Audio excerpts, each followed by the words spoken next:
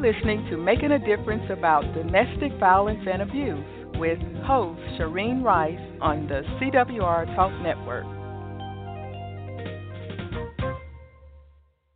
Good evening. This is Shireen Rice with Making a Difference About Domestic Violence. My goal for this show is to educate and help in a healing journey for those that are suffering from domestic abuse. I'm pre-recording tonight, so I will not be able to take any calls. If you're listening tonight and would like to get in touch with me, you can email me at ShireenCWR@gmail.com. Let me spell that out for you. ShareneCWR@gmail.com. I'd love to hear from you. I'd like to remind everyone that this show is on every Thursday night at 6 p.m. Pacific, 7 Mountain, 8 Central Time. My show can also be heard on iTunes, Stitcher, and Google Play if you subscribe to the services. If you want a direct link to the services, you may go to the CWR homepage on the website, cwrtalknetwork.com. Click on the logo for that service.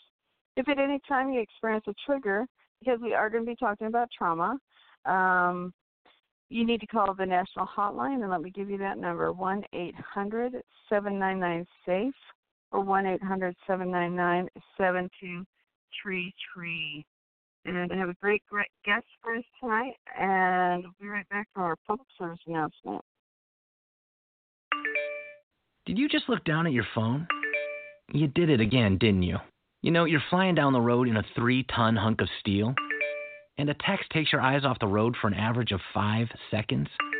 At 55 miles per hour, that's long enough to travel the length of a football field and cause some serious damage. Turn it off. Trust me, whatever it is, you'll live.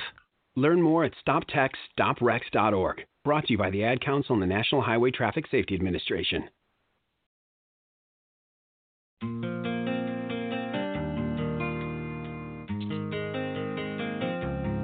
Welcome back to Making a Difference About Domestic Violence and Abuse with your host, Shireen Rice on the CWR Talk Network.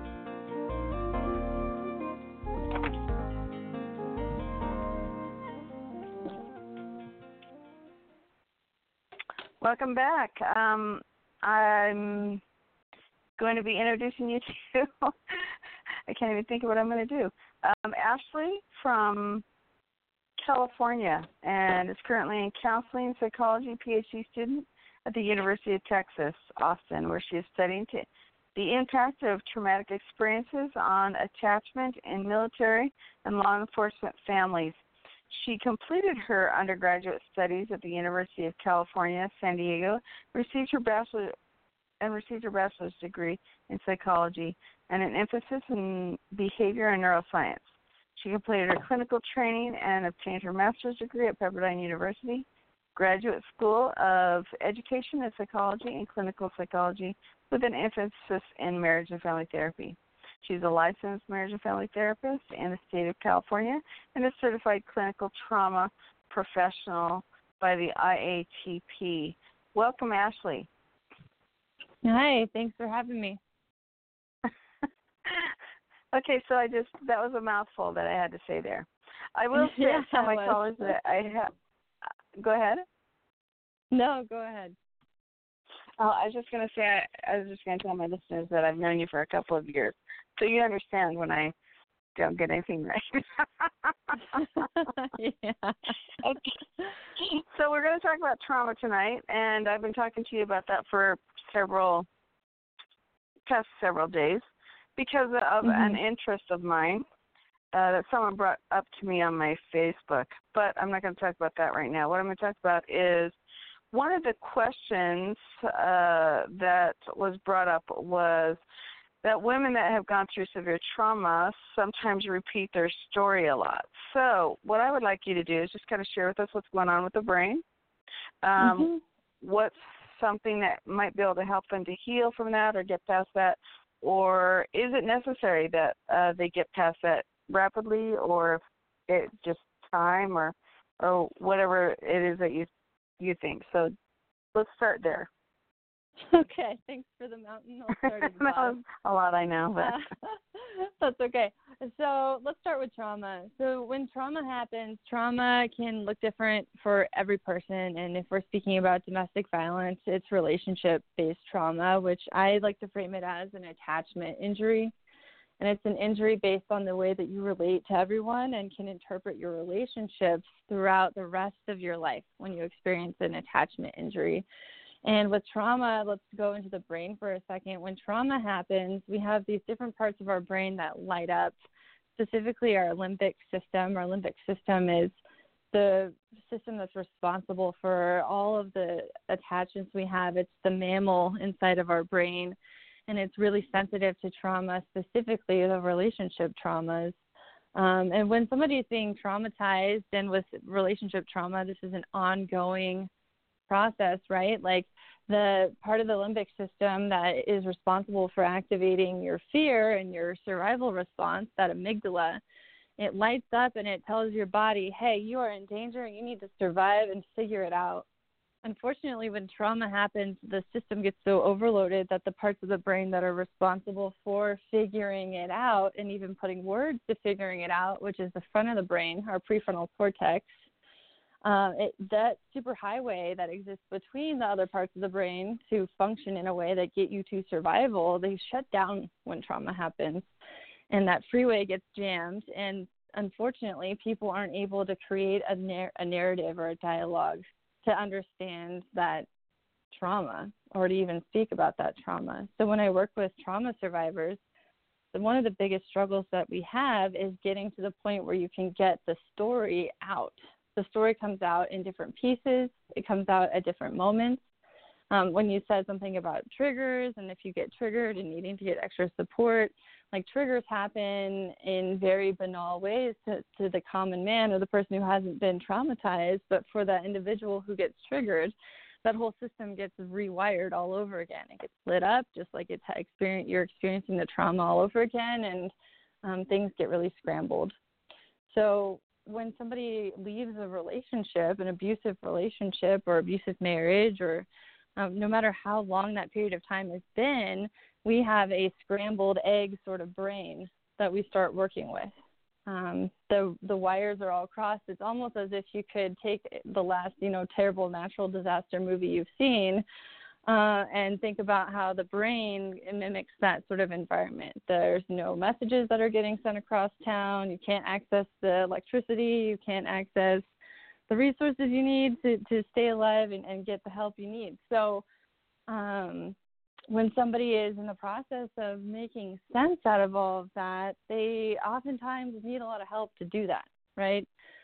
You don't notice what you're doing that isn't necessary or unhelpful anymore because you're still operating on that system of trauma. Your brain wants you to survive any situation, whether it's something that is very manageable or easy, or it's something that's very challenging or triggering.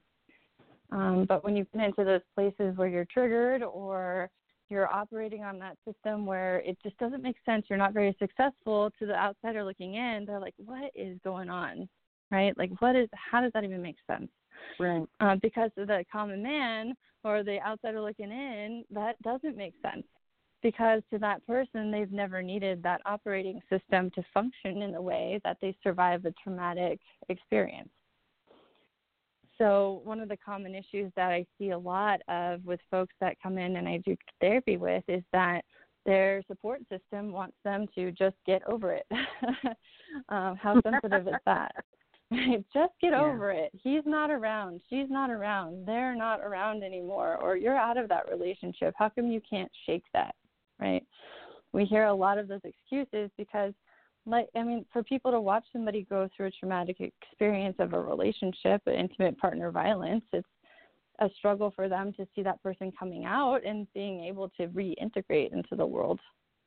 Because trauma rewires all of the ways that you navigate life. You're using this new language that you have to retranslate with other people and other relationships.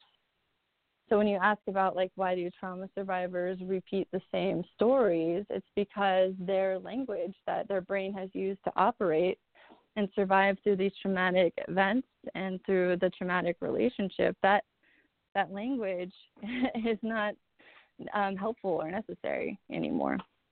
But people think, well, you should just be over it. You should just get on with your life. You should just pack it up and put it away. And you can't do that once you've experienced a trauma. Right. And it's different times, lengths for different people, right? Mm-hmm. Mm-hmm. I'm going to say for me it was probably a couple of years. I was kind of still in that mesh. Yeah.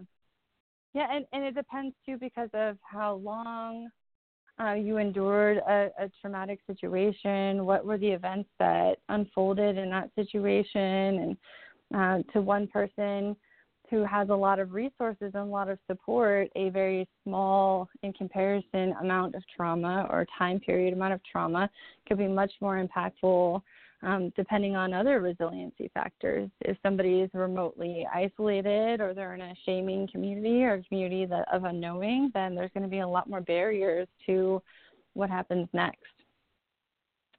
And we have to acknowledge, too, that I see folks that, and all my other clinicians out there can also share that, and I'm sure you could, too, is that some people think that they're very ready to get through do their trauma work and do the treatment that they need to in order to be thriving and living the life and living well. But then the work gets really scary.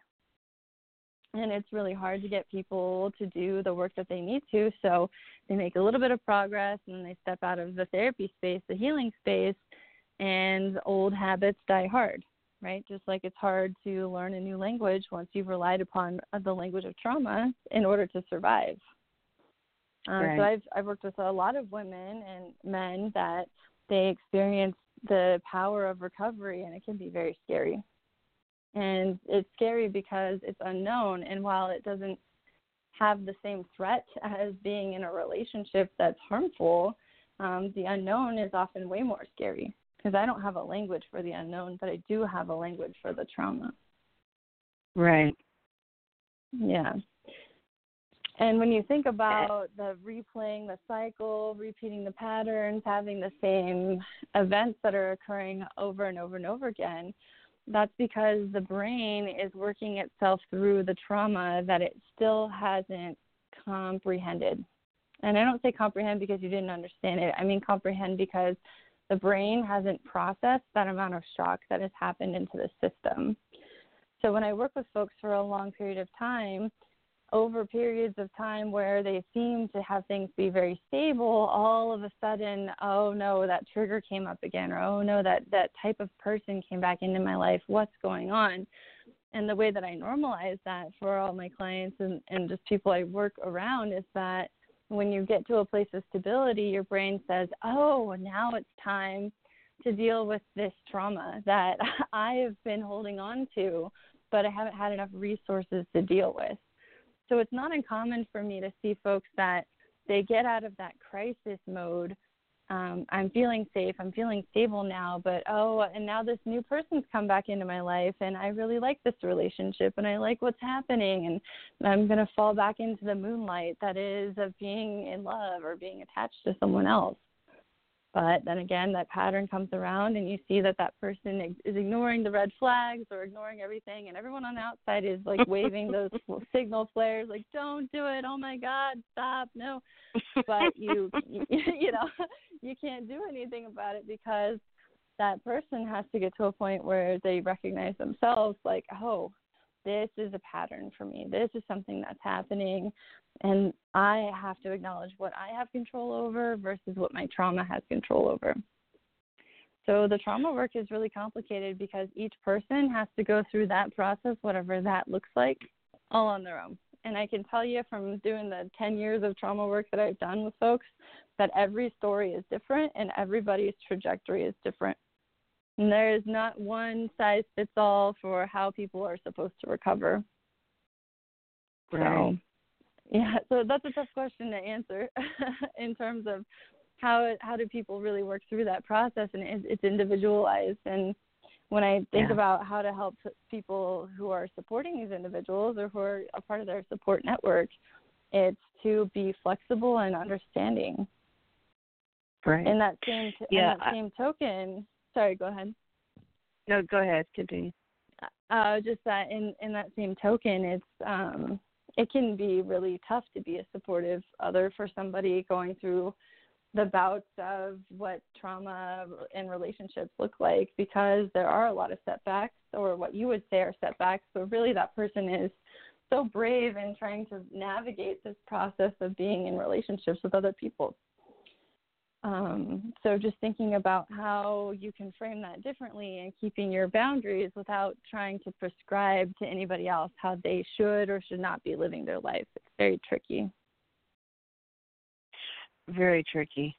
Yeah, I was just going to say that so no one can really help them really get through it. They have to get through it themselves. I did have someone. Everyone has to make that decision. Yeah. Well, I did have someone say to me, "You're still in the battle," and that was after about a year. And a year I was out, and I'm like, "Yeah, I'm still in the battle, but I don't know how to get out of the battle."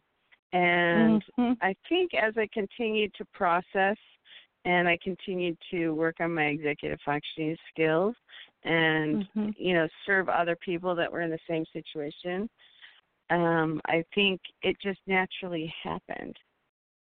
Would you agree?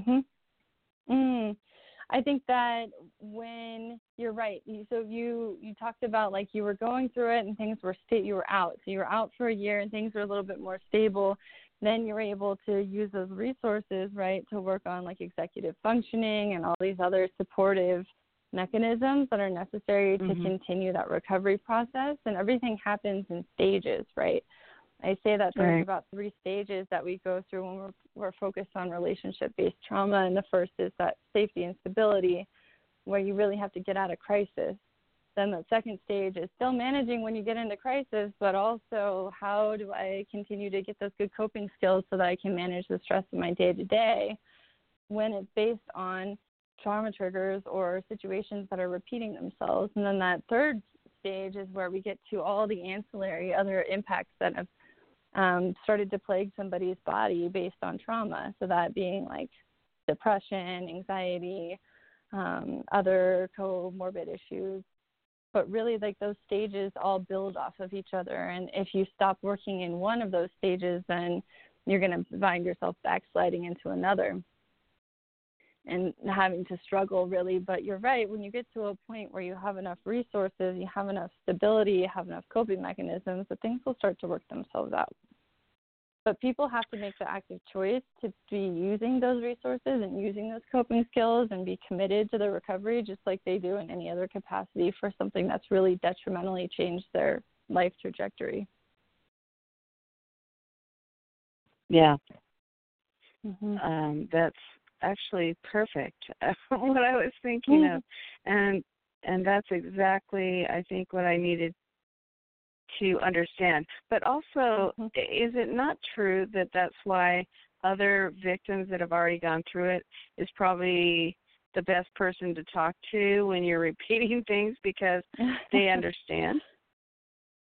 I mean, there's such a split caucus on that one, right? Because on one hand, I believe that it's really valuable to have people who can tell you, yes, Shireen, I have felt this, I have gone through this, I know what you're going through, I can feel it. To be validated, to feel normal is a really valuable, powerful thing when you're going through trauma recovery, or when you've had experiences where relationships have been thought to be one way, but they've actually been quite chaotic and traumatizing in another. So I think that there can be valuable doses of validation from survivors and working with other fellows who have had similar experiences, but at the same time, there are a lot of people who think they've got it figured out, so they stop working their program and they start trying to fix other people, and that can be very toxic.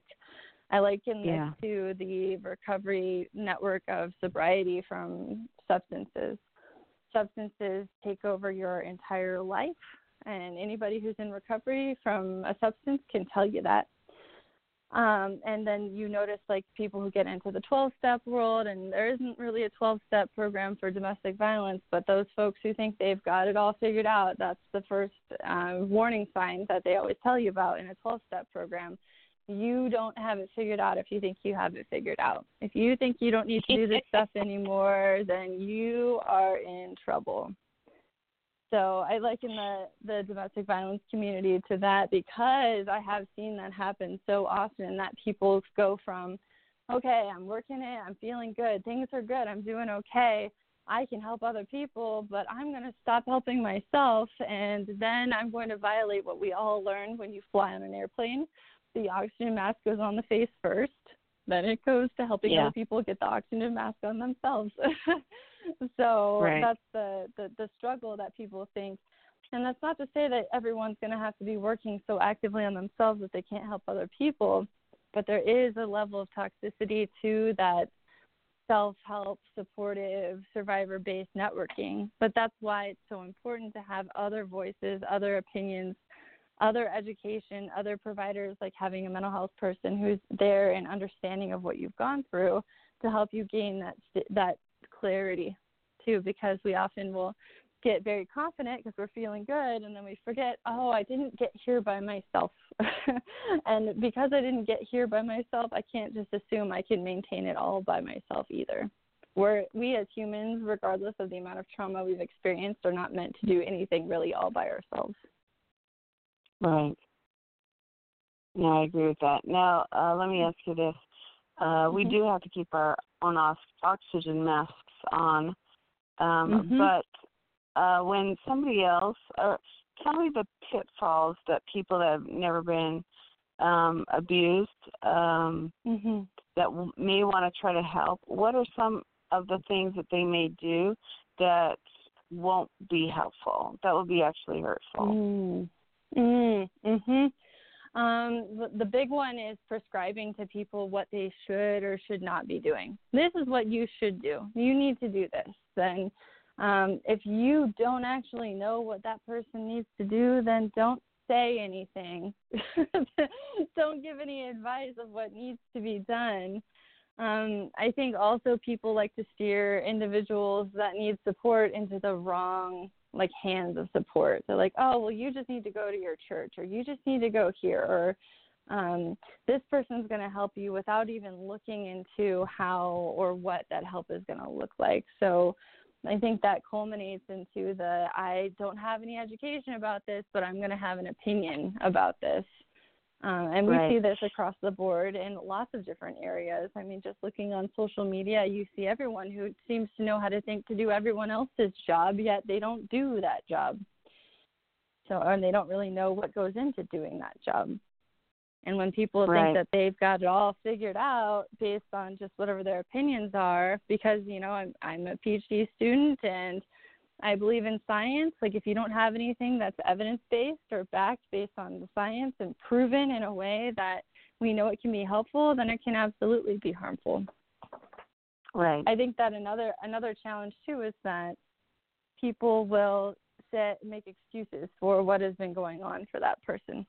Oh, well, he's just or she's just blank, or you guys need to work things out, or you need to figure things out. And when people don't know the whole story and they haven't had the experience themselves, they will prescribe what they think is best without even knowing the dangers of whatever their advice has been.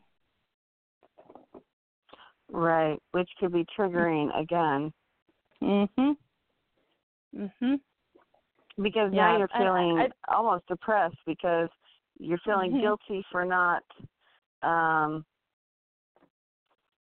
trying to make it work out good enough because someone said you need to try to work a little harder.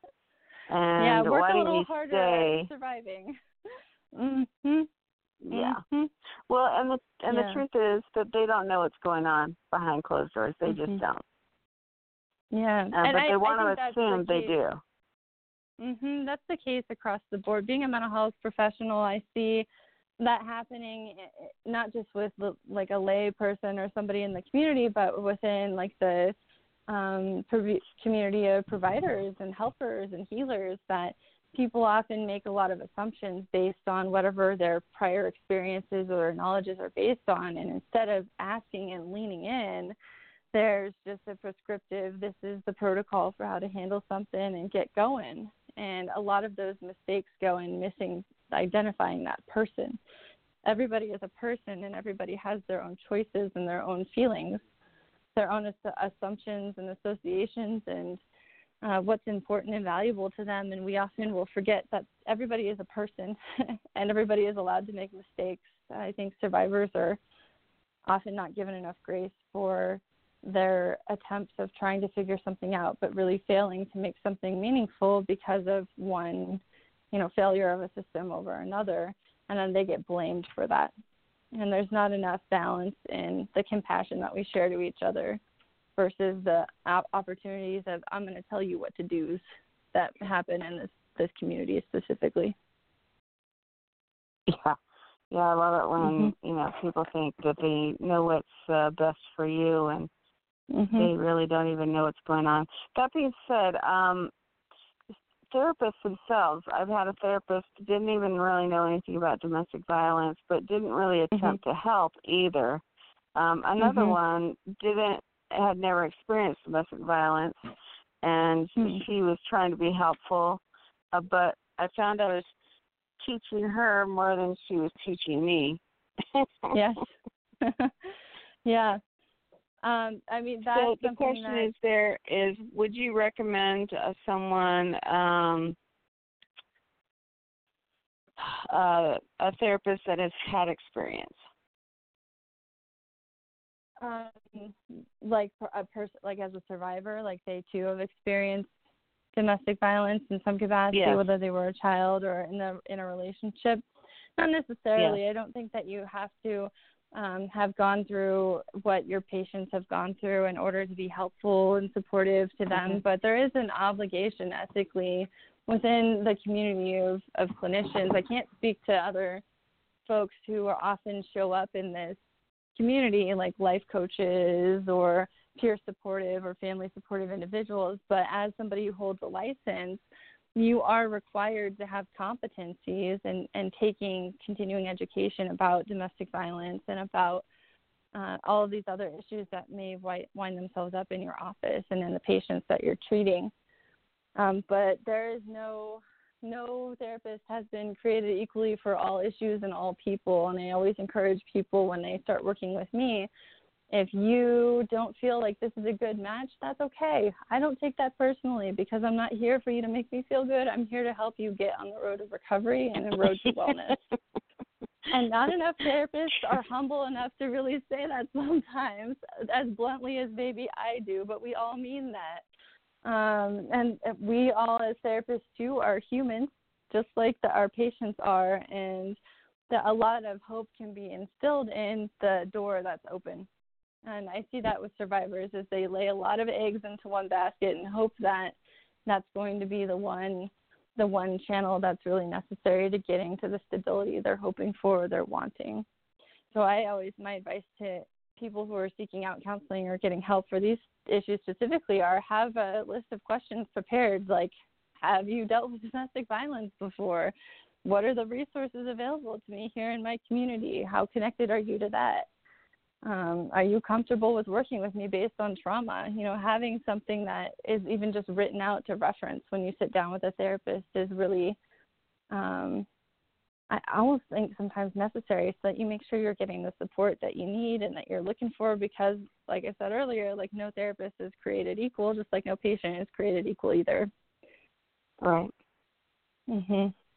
Right, just like those that have experienced trauma probably need something different. Yeah. Because each trauma experience is very different.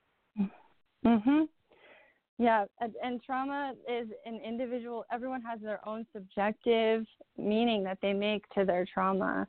And to say that somebody could have all the objective answers really is a disservice to what the trauma work is. And some people will find that they go to a therapist and get the support they're looking for and things stabilize a little bit, but then down the road they have to go back and maybe they're ready at that point to face some other piece of the trauma. There are so many different parts of the healing process that can be attacked in different different mechanisms and from different sources. And the road to recovery is an ongoing road because it's a part of your life, because the trauma, specifically for this discussion, the trauma is involving other people. And it can be something that it doesn't end. For a lot of survivors, they not only leave their relationship, but then there's some sort of legal, consequences that come from it, or there's court that has to be handled. There's relocation, there's kids, there's animals, there's family members that are involved, and that process can be just so messy that a lot of times you can only handle so much, and you got to come back and do some more later. And I keep that door open when I work with my patients is, hey, you've made some good progress here. Let's see what holds. And then if you got to come back, you come back. And if you got to go see someone else, go see someone else. But not abandoning hope and being able to really persevere is something that is very challenging along the way, because there are so many discouraging messages that come from the act of leaving and choosing a life of surviving and thriving. And I think a lot of people don't understand that just because somebody broke up or divorced or moved out, that doesn't stop the trauma of the relationship. That's not the final suture in the situation. Right. I think one of the most dangerous things that someone can say is just get over it and move on. Yes, I agree. Just move on. Why can't you just get over it? And sometimes when I hear that, I want to just yell, well, why can't you just see that I am having a hard time getting over it? People get burned out on watching someone that they care about still suffer and struggle. And I don't always think it comes from a negatively awful place. I think some people really do. That message just gets translated the wrong way. They really do hope that person can move forward. I hope you can get over this because I want you to live a full life. Is really what some people are saying. Yeah, and what does moving forward look like? Oh, gosh. That's such a loaded question, too. Moving forward is going to be reconnecting to a sense of identity that makes your life meaningful. For a lot of folks, especially women I've worked with, it's just being a good mom and being able to be there for their kids, going to their school without a fear of a fight happening or having to cover up bruises, or being able to take a family vacation in the summer and be carefree and relaxed about it. For some, it's understanding who they are outside of a relationship and really creating this new identity that's fierce and empowered and doing meaningful work. And moving forward is going to be delineated based on the stability that somebody already has created on their road to recovery.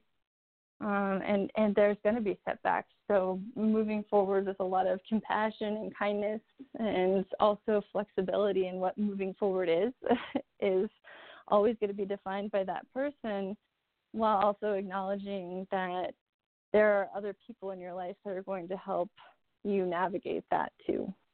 Moving forward is not something you do alone. It's something that you have to do in collaboration with your community around you. That saying, it takes a village, doesn't stop at raising a kid. It takes a village to be a human, and it takes a village to be a community. So moving forward is getting that connection to your sense of community and really making an impact based on however you want your life and your mark to be, remembered. And for some people, it's just being in peace and living a normal life.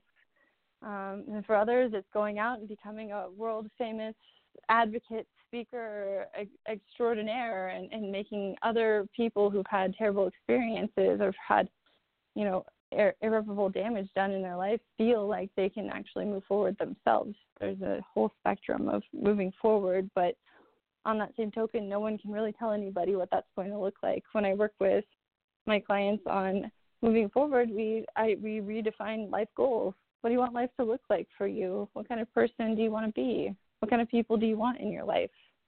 What's valuable to you? Right. And that sometimes is a really tough question for people to answer.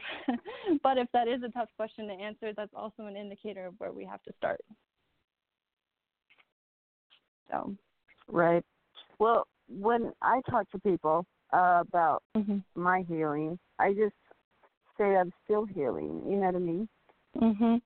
Mhm. Because I feel that I still am personally. I feel that I've gone through a large part of it. I was talking to another friend of mine, and I said, how long did it take for you to heal? She goes, well, I don't know. I'll let you know. I've been out 20 years, and I'm still healing. Now, this is a woman who's very successful in the realm of domestic violence. She has a huge company where she employs a lot of people, you know, for advocates and case managers and so forth to help victims, and not only victims to heal. I don't know if it's really the healing aspect, but it's helping them get to resources. And so anyway, I look up to her. I mean, she's like an icon to me. And I said, 20 years and you're still healing? And she said, yep. And so, you know what? It's okay that there might not be an end to this. It's okay that as long as you continue to move forward, as long as it doesn't stifle your life, as long as, you know, you can continue going. I think, too, it's not just the idea about continuing going, but it's this idea that you can warm to the idea that life can be boring, that life can get in some way complacent or stagnant, and nothing wrong is going or nothing bad is going to happen to you because of that. If you think about the throes of an abusive relationship, the highs and the lows and the constant uncertainties, all of that chaos, for some people moving forward means being okay with the fact that you had a boring year without any chaos. That idea of normalcy, right? That I don't have to always have all this drama going on in my life, both inside and outside of my head, that I can just live meaningfully without having great expectations of having to defend my life constantly or having to be on the top of a mountain. Well, trauma continues long after the drama ceases as well. Yeah, it does. And that's what I'm kind of referring to, is the trauma that continues following the end of the drama or the abuse. Correct. Yeah. Because now you have to deal with the PTSD and the anxiety and the depression and the suicidal ideation and the low self-image and so forth. I mean, the list goes on. Yeah. Right. Yeah, you're right. And there are times with anybody, regardless of what type of trauma they've endured or the complexity of their trauma, there are just times where trauma anniversaries or there are reminders that occur, those triggers that occur, that somebody has a really tough month because it's the month where they left, it's the month where maybe their kids got taken away temporarily, it's the month where they slept in a homeless shelter for the first time in their whole lives. It's a tough month of transition where, they had somebody breathing down their back in a different capacity because it was a lawyer or a public defender or some proceeding that had to happen in order to maintain that safety and stability. And there are people who live their life very fine for 11 months out of the year, but that 12th month is scary because all of those memories come back. The body keeps score. Bessel van der Kolk, he is one of the leading trauma folks in the world of psychology, and he wrote a book, The Body Keeps Score, because our bodies remember trauma, and our bodies hold on to that trauma. So correct. I mean, our brain might not, but our body remembers it. I mean, I remember just this last March, I was just so upset, and I'm like, why am I upset? And then I really short, and this is so out of character for me. And I'm like, why am I so short with people? Why am I, just kind of upset inside? And what's that? And come to, as I reflected, I remembered that was 5 years ago that I was, badly beaten, and that's when everything happened. And so, your body sometimes remembers things that your head doesn't, thinks is in the past. Yep. Yep, and that re-triggering is somatic. It's based in your body. I've worked with people who they have physical ailments that come back at certain periods of the year, and they're like, "Oh, it's my episode of my chronic back pain," and it's like, no, it's not that. It's not that simple. It's your body remembering what's happened to it, because we all live in cycles, and we have our calendar, right? And so our calendar makes our meaning, because that's how we remember birthdays. It's how we remember anniversaries. It's how we remember when to wear green so we don't have to get pinched on St. Patrick's Day, right? But there's all of these meanings that we've created culturally that also mean a lot to people who've experienced trauma. And your body does remember. That's why people, when they're processing trauma, when they're sleeping, they wake up or they're covered in cold sweat or feeling like paralyzed or dysregulated in some capacity and have no idea why. But it's because your body is remembering things that you may not have those active memories for either. Right. Right. Well, this has been great. I mean, I totally love the topic of trauma, because obviously I do write on it as well, for my in my dissertation. But is there anything in closing that you would like to add to our discussion tonight that you think we might have missed? I think that just my message for folks who don't know a lot about domestic violence or don't know a lot about trauma is that they should get out and educate themselves a little more before they inform their opinion of assumptions and biases, and just check in and say, what do I not know, and what can I learn, and how can I be supportive? And on that same token, it's also, how can I step out of the way too? Because a lot of people think, oh, I'm going to jump in and I'm going to help somebody, but that may not be what you're good at or what your calling is. So I guess it's a call to action, but it's also an invitation to empath for people who maybe they still need to work on themselves a little bit, or they have something that is bothering them, and acknowledging that they're not going to fix anybody until they've worked on it. And that's not to say there's anything wrong with you, but it is to say that it's time to take notice and look inward before you look outward too. Right. But, yeah. And sometimes sometimes those people may have also endured some trauma that they don't remember, or that they don't want to remember, or that they didn't deal with properly. Right. Right. Certainly don't go hunting for trauma that isn't there. Don't try and create some sort of memory that isn't there, or create some sort of falsity that justifies what you do. But living your best self and allowing yourself to live well is going to set you and everybody else up in your life to benefit from that relationship, rather than be harmed by the hurt that can happen, that is oftentimes unintentional, and it comes from a good place, but we forget it's not about our intention, it is the impact of our actions. Right. And intentions are sometimes good. It's just they go about it the wrong way. Yeah. And I think people being able to be humble and say, you know what, I kind of messed up back there. Or I really jacked that up, or I didn't help you there, and being able to also be human. I give everyone permission to be human all the time. You have permission to be imperfect and to make mistakes, but you do not have permission to sit on them and not grow and not learn.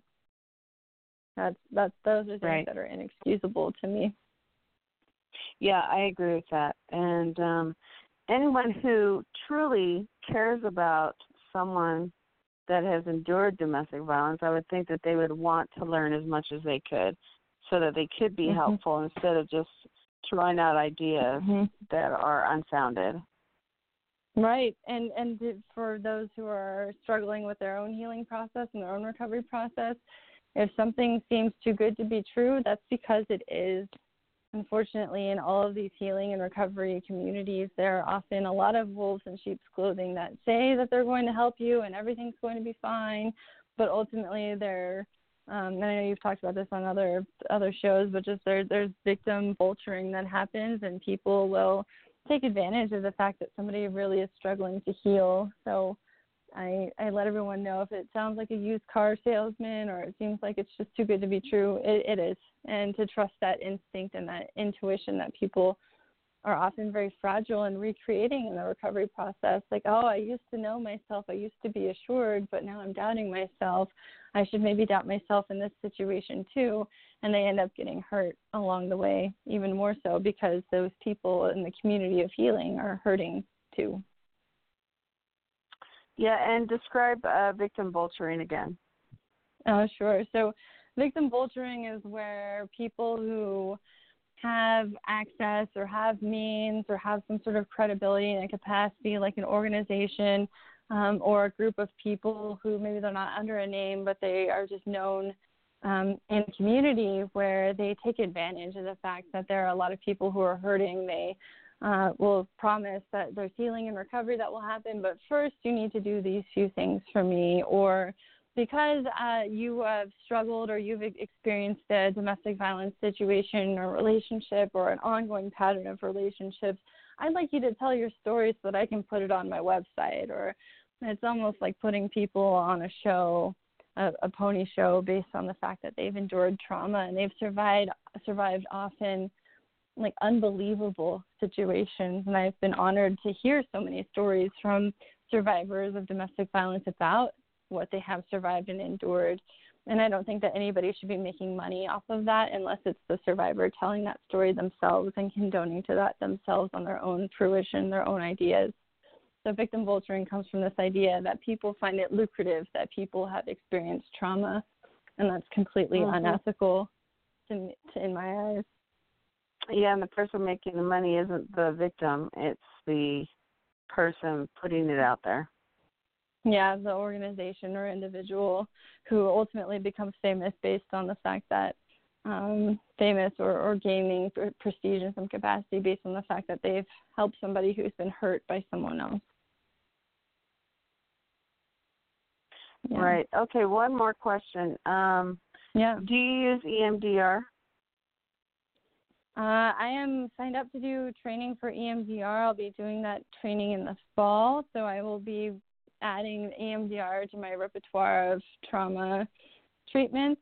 I believe that there are so many different types of trauma treatments that are out there, and EMDR is the next one on my list to add in so that I can help people based on what their needs are and what their requests are. EMDR has become increasingly popularized and requested by not just the community of domestic violence, but law enforcement, veteran communities as well. So it's something that people value and they find that it is helpful. And for me, it's not up to me to really decide what's going to be the right trauma treatment for somebody without having talked to them. And if somebody wants EMDR and they've learned about it and that's what they think is going to help them, then I want to be a resource to them and help them heal in whatever capacity. That should EMDR be the right fit for them, then I'd be happy to be used that way.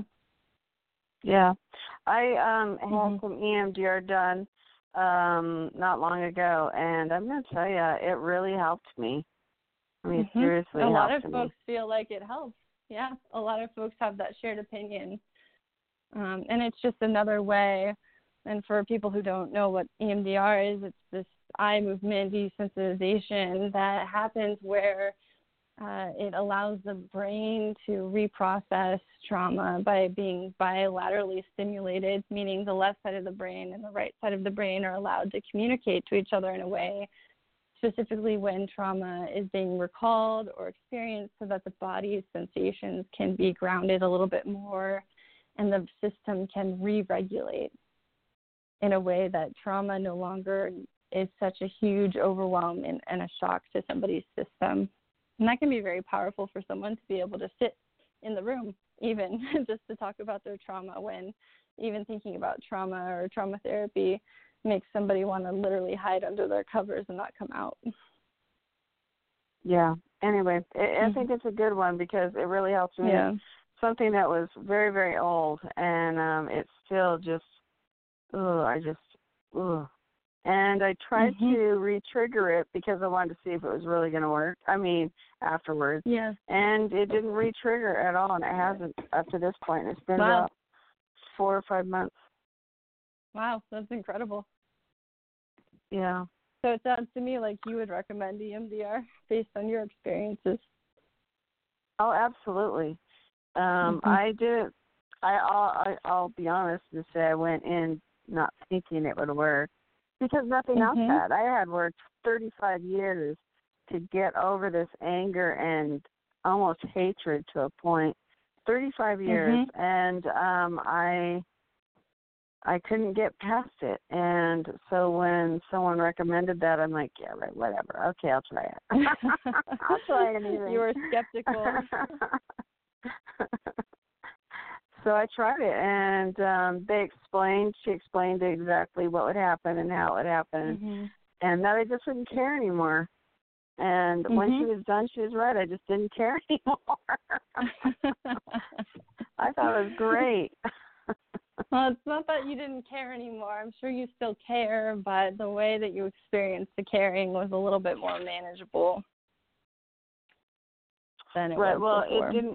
It didn't seem to matter. You know, I mean, it was like and literally it only took one try. And another friend of mine said, you know, if it only took one attempt, then you're ready to get rid of it because it usually takes several times. And I said, ready? I was way ready. I've been trying to get rid of it for years, trying to get rid of this anger and this, you know, built up inside of me.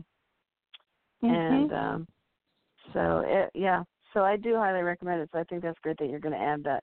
So I just wanted to throw that out there to my listeners that is one technique that may or may not work for them, but it works for me. Well, I like when people share their success stories because then people know that based on your own experience that it's something that was helpful, which is very different than what we were talking about earlier, where we talked about how people have had no experiences, but they seem to be very helpful. And they like the help they're giving. They think it should be listened to. That's the problem.